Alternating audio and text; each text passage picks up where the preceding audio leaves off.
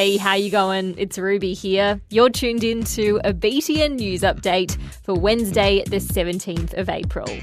First up, if you've got a pet at home, you'd know that they are a lot of work. Feeding them, walking them, cleaning up their mess.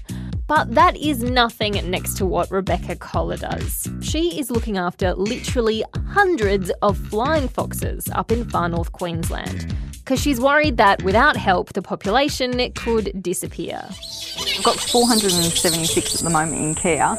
At this quantity, there's very little sleep. The volume means that there's a huge amount of work. Things like ticks and food shortages and extreme heat are responsible for a big drop in flying fox numbers.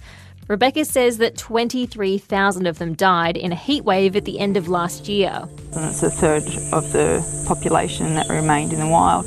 So that was a absolutely devastating loss. You have 2 more events like that and the species is gone. She's hoping that most of the bats she's looking after will be strong enough to head back into the wild in the next 6 weeks. That's the best moment ever, because that's what all the hard work's for. The second that you actually watch them fly free and then start hopping between trees and interacting with wild colony, it makes every second worthwhile.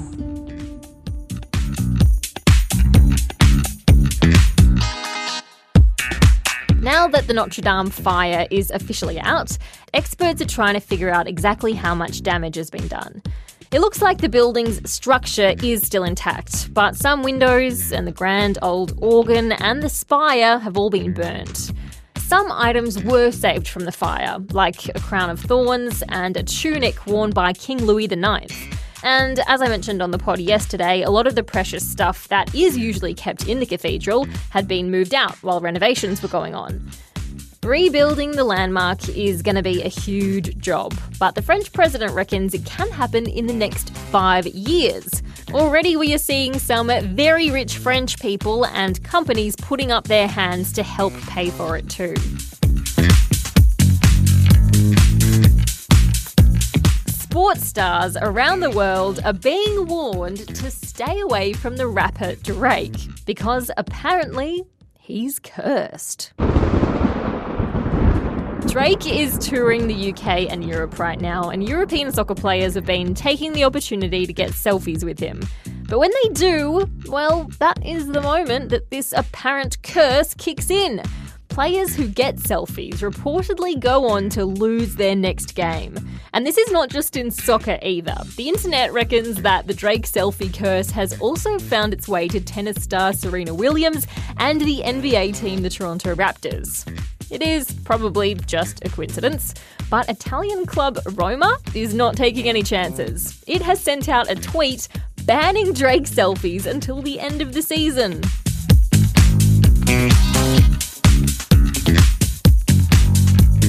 And workers on an oil rig 220 kilometres off the coast of Thailand got the shock of their life when they spotted something paddling about in the water below them that turned out to be a dog. They threw him down a rope and managed to hoist him up to safety. The poor, soggy doggy was a shivering mess, so they gave him a drink and a nice warm place to rest, and soon enough he bounced back. No one has any clue how he managed to get so far from the shore, but his rescuers have decided to name him Boonrod, which translates to the English word survivor. Very fitting indeed. And that's all the news I've got for you on the pod today. Tune in to ABC Me at 6:25 for BTN Newsbreak, and I'll be back same time, same place with another pod tomorrow. See you later.